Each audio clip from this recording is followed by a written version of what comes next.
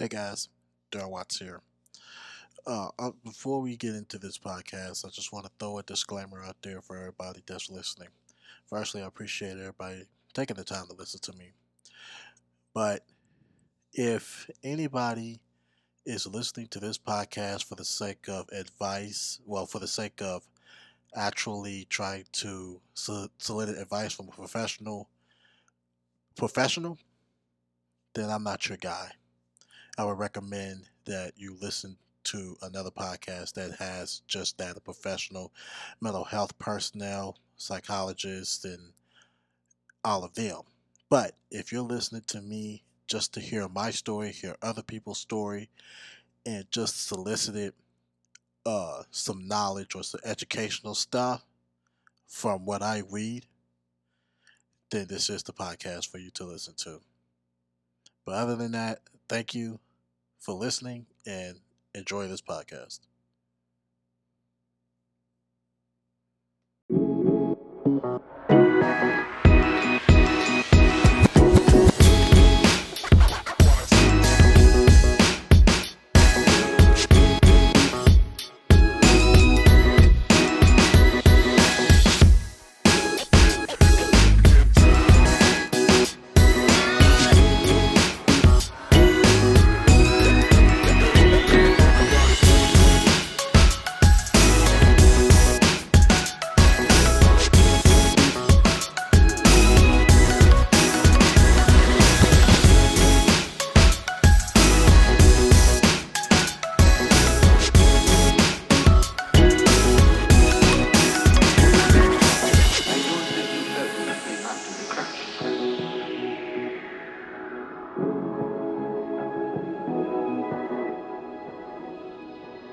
All right, I'm back again with another edition of Breaking Mental Health with Daryl. I appreciate everybody tuning in. I am Daryl. So today we're continuing Adult Mental Health Week. We're going to look at 2016 adult mental health stats. Excuse me, and we're going to also talk about something here that really needs to be talked about. I mentioned it. I want to say sometime last week. I want to say it was close to the end of the week. We'll talk about Jordan Neely and how his mental health should have been actually the focal point, the focus point of the viral video that went out, instead of his aggression and aggressive actions. We'll talk about that. So I'll have that all for you here in a hot second.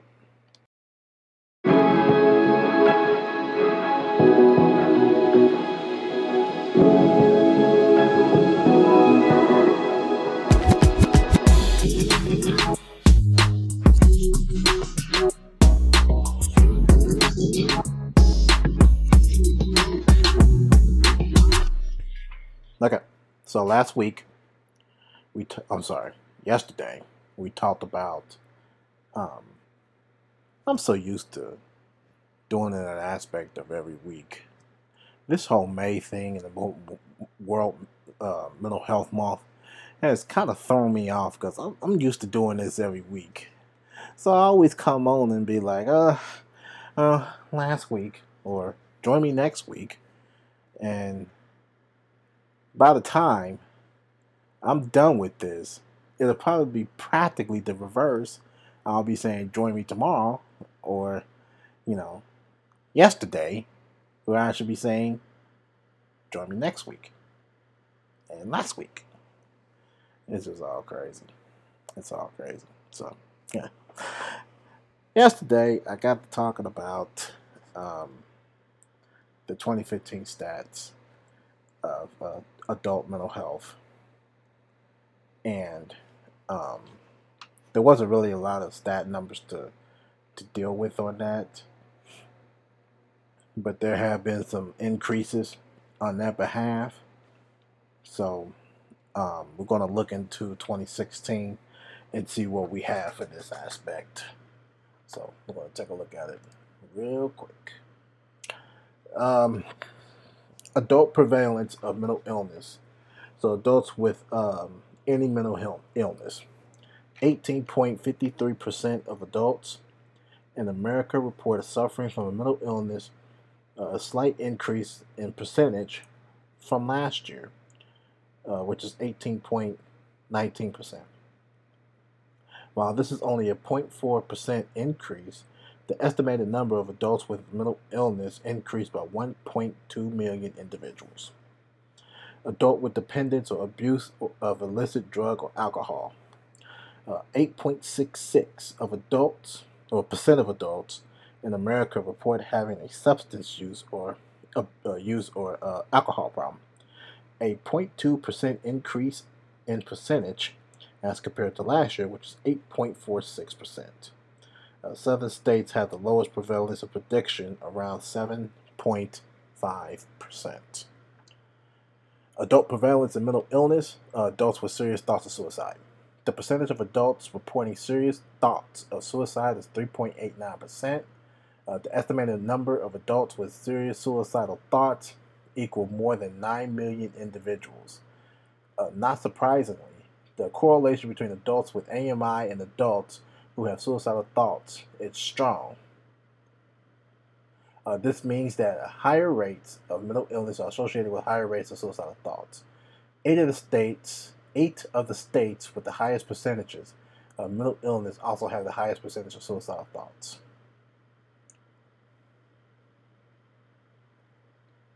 That's something. That is something. And the reason, why could be the reason that adults will suffer from any type of mental illness or addiction or abuse of drugs. Why is that? It really goes with all of the world issues that's going on. Job is stressing them out, money stressing them out. It is a worldwide of reasons why this is. And this is why they take notes of this stuff. This is why they build statistical numbers for this, because there are so many problems and so many solutions. Well, so little solutions. And so little solutions to this problem is really hurting the Americans. And this is why they're suffering from all of this addiction. This is why they're suffering from all their drug abuse. This is why they're suffering from all the alcohol use. This is why they're suffering from any type of mental illness. They are suffering because of everything that is going on in this world. That's why. Adult access to care. Adults with AMI who did not receive treatment. 57.2% of adults with a mental illness received no treatment in 2012 and 2013. Although this is a slight decrease in percentage from 2010 to 2011, which is 58.34%, the percentage of those who are likely to need some support before problems worsen is high. States with the most utilization of treatment have 30% more adults receiving treatment compared to the states with least utilization. In Nevada, 70.7% of adults with mental illness did not receive any treatment. From 2010 to 2011 to 2012 to 2013, 6 states had significant changes, more than 10 percentage points.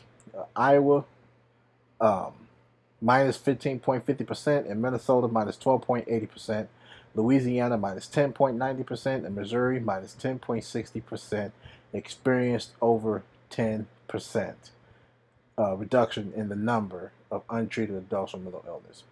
Colorado plus 10.40% and Washington plus 10.60% experienced over a 10% increase in the number of untreated adults with mental illness. So adults with AMI reporting unmet need. 1 out of 5, which is 20.1% of adults with a mental illness, report they are not able to get the treatment they need. I wonder why. States with the highest levels of unmet need, bottom 10, are the 1.6 times more likely to have people report unmet need. Unlike the number of people with mental illness who did not receive treatment, the individuals who are reporting unmet need are seeking treatment and facing barriers to getting the help they need. Having insurance does not mean access to care. In areas like Massachusetts, D.C., or Vermont, many people with mental illness report having an unmet need even though most are insured. This difference speaks to the importance of reviewing adequacy of insurance. For example, does the insurer cover sufficient types of treatment, include enough access to providers, or cover the cost of treatment? Adult access to care. So adults with any mental illness who are uninsured. 18.5%, which is over 8 million of adults with a mental illness, were uninsured in 2012-2013, a slight decrease in percentage as compared to 2010 and 2011, which is 19.10%. Most states, 30 out of 50, experienced a decrease in the number of uninsured adults with mental illness between 2010 and 2011 and 2012-2013. The individuals in states at the bottom 10 are 3 times more likely to be uninsured compared to those at the top 10. Those in Nevada, which is ranked 51, are 10 times more likely to be uninsured compared to individuals in Massachusetts, which is ranked first. 2 states experienced a larger than 10% change in percentage points over time. In both states, more individuals became uninsured over time, which is Tennessee, plus 11% more uninsured, and South Carolina, plus 12.1% more uninsured. Adults with disability who could not see a doctor due to cost. Money. 1 out of 4, which is 25.5%, which is 1.2 million of adults with a disability, were not able to see a doctor due to cost. The inability to pay for treatment due to high treatment costs and or inadequate insurance coverages remain a barrier for individuals despite being insured. Overall, individuals in the South face the most difficulty and barriers related to cost, access to insurance, and access to treatment. Man, man. I gotta say, um, it's disappointing because um, we're seeing we're reading these numbers, and it's a shame that it has to come down to money at the end of the day. It's shameful. Now it's different for you know um, for the health force workers to earn that money. They deserve that money. They have to be looked out for too because they absolutely 100% deserve more of the pay that they deserve, right? And when you have the government, on the other hand, they're not helping. It's either the federal or the local government. They're not helping. Somewhere along that line, and I really don't care who it is at this point, but they're not really doing anything to help provide for healthcare and treatments and all of that. Yeah, the stuff is expensive. I get it. Totally. 100%. But at the end of the day, the workers still has to provide too. I mean, just as much as, paying out of pocket and covering for cost, you know, you would really think this is a no-brainer to actually say, hey, okay, well, since we're looking at these numbers and we see, 57.2% of adults are not receiving the treatment that they need, how about that we put more money into adults being treated so it could be covered in their insurance. Why can't we not do that? Now, I may be speaking in the sense of, well, that's easy for you to say. You know, that is a problem that, it's more harder to handle. Here's my thing. And I say this all the time. Guns. Guns, guns, guns. Why is there so much money into the fucking guns versus adults that need health care treatments? Why is that? I do not understand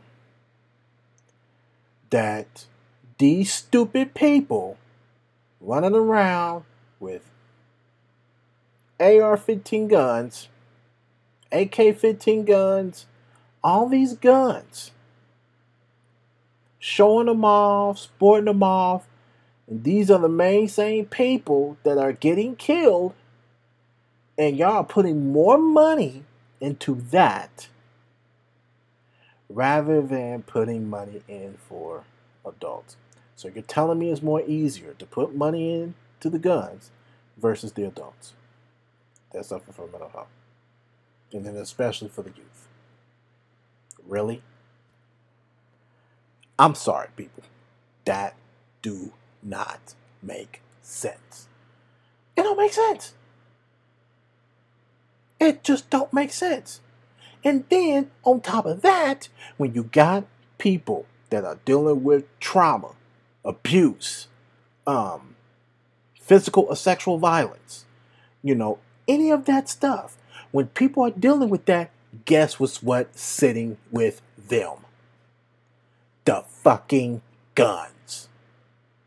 The same guns that these people are putting more money into. And then the people that are suffering mentally, there's nothing there for them. It's like, sorry, we can't help you. What the fuck? Really?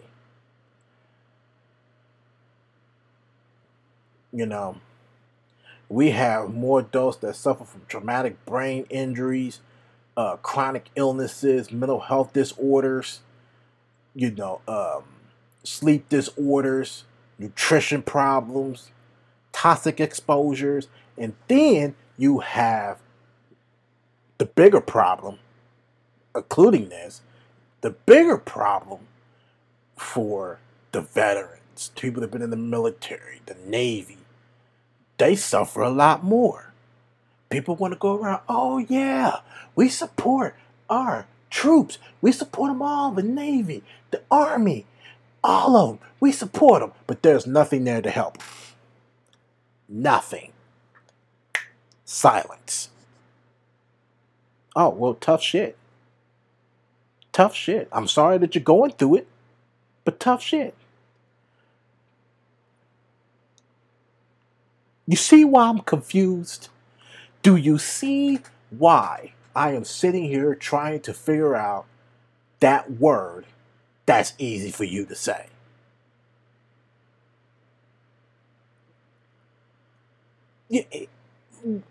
Help me with this. Just make it make sense. Here's the problem with that. You fucking can't.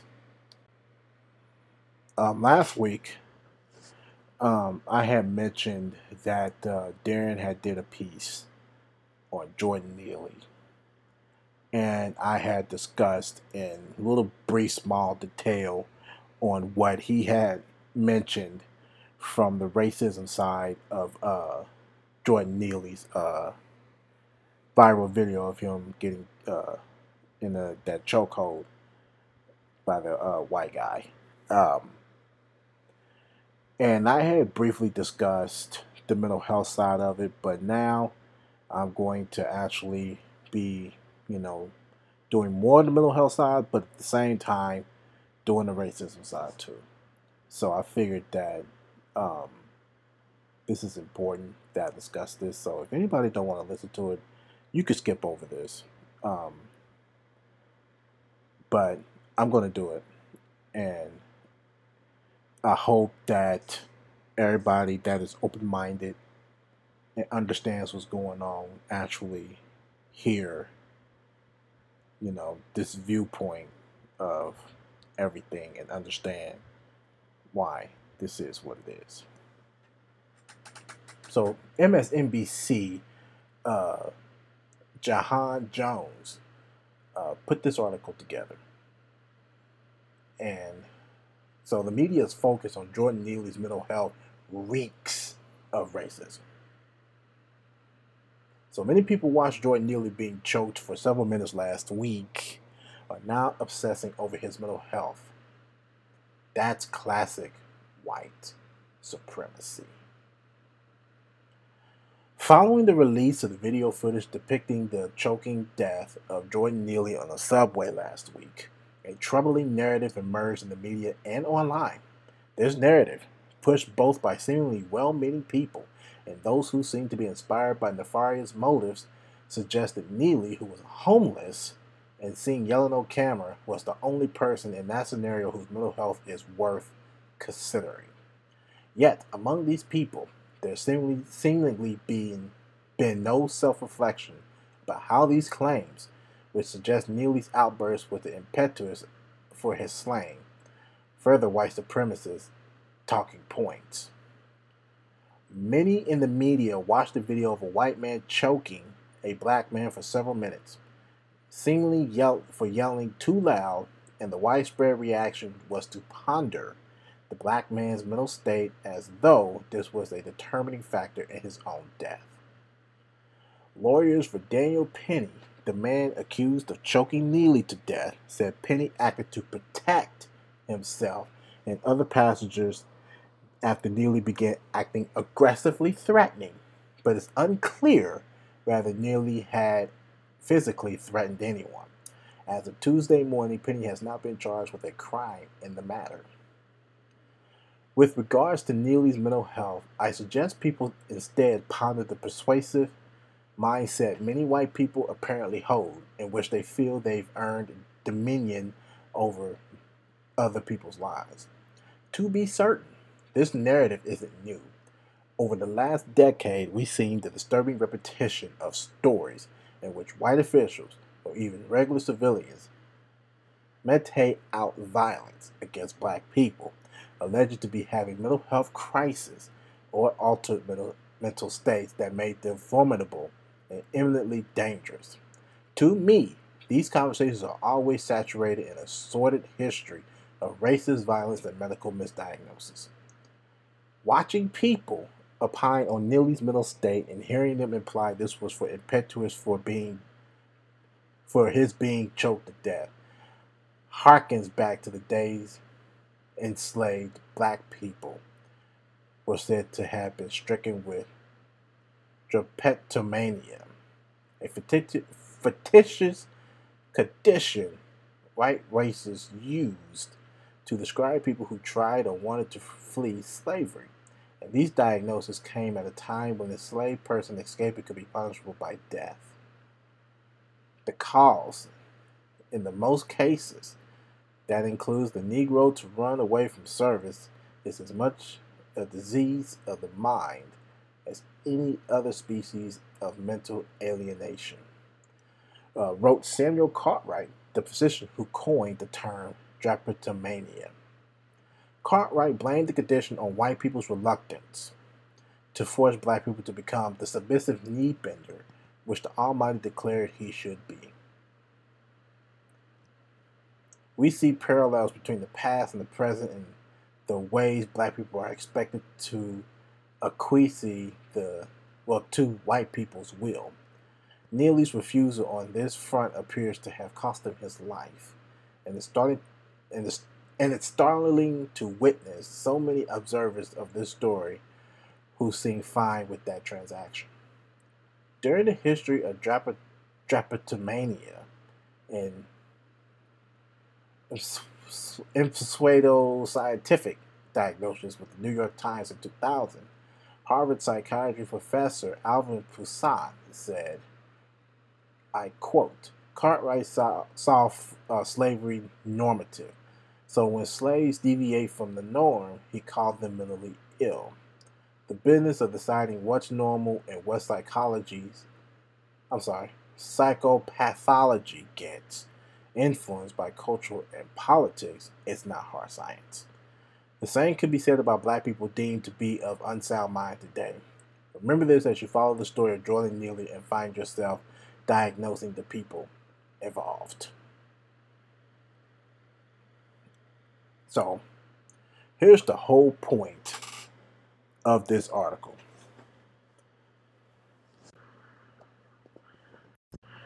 The whole point of this article is really based on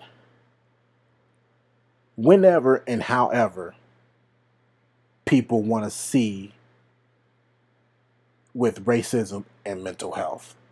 They want to describe mental health in so many ways that one person could be and another person could be, right? So let's take this as an example. Let's say that was the reverse. Okay. Let's say that Jordan Neely actually put that illegal chokehold on that white Navy or Marine or whoever he was, on the white fella. Okay?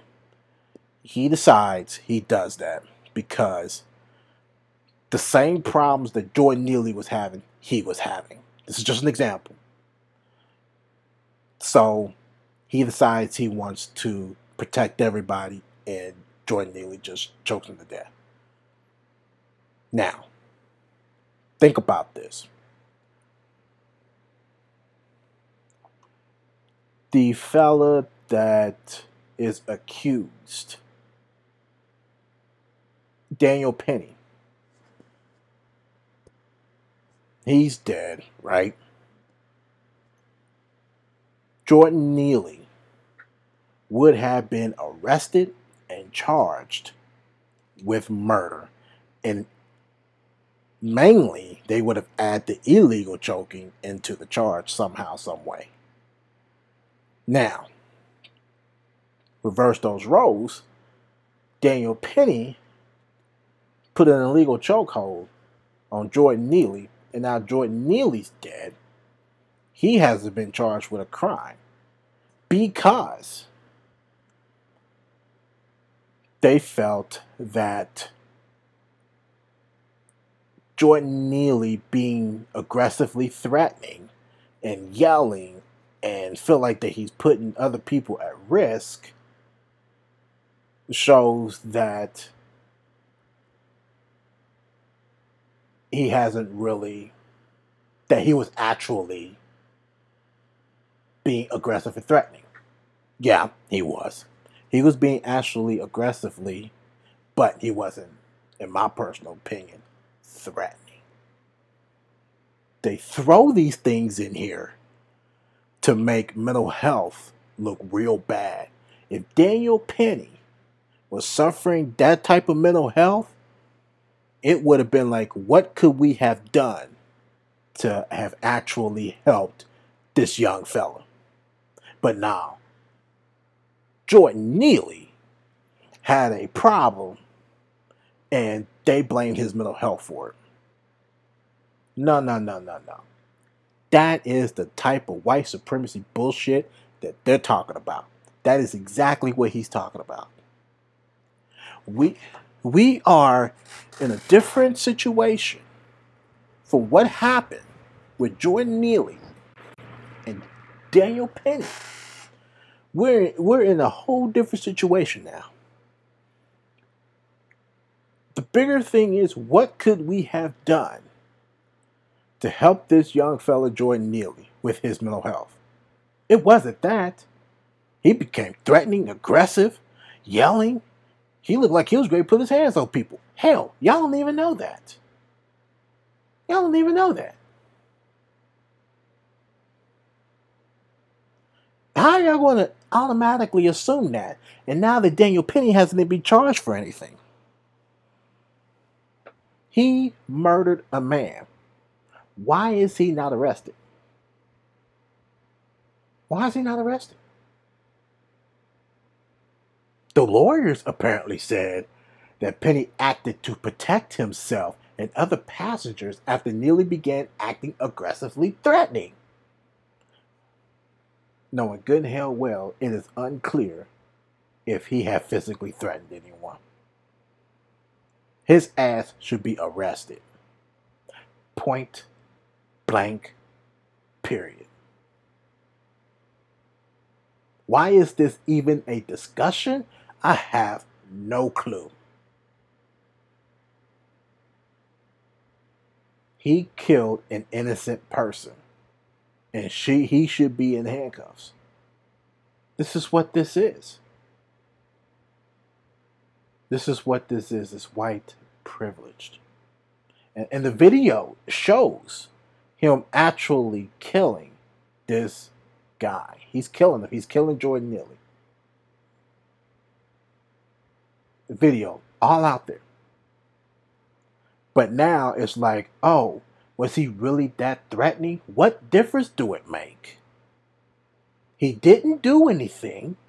And even if he did do something, it wasn't shown on video. What was shown on video was the fact that Penny killed Neely. That's it. That's it. It shouldn't be no more for this.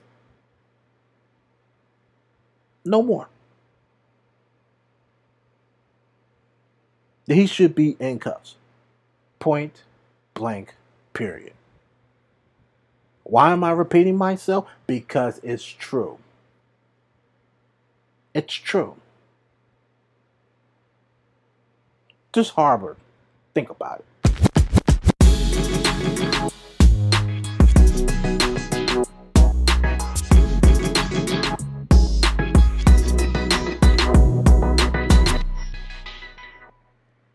That's all I have. I appreciate everyone's time. I appreciate everyone listening to me. I really, really, really appreciate it. Join me tomorrow. We're going to go into 2017. Look at the stats 2017 of adult mental health. And anything that is going on, I will actually discuss or whatever. So just join me tomorrow, and I'll have it for you. I'm on social media. Follow me on Twitter at Love University and Instagram Love University. And you can email me at breakingmentalage@gmail.com.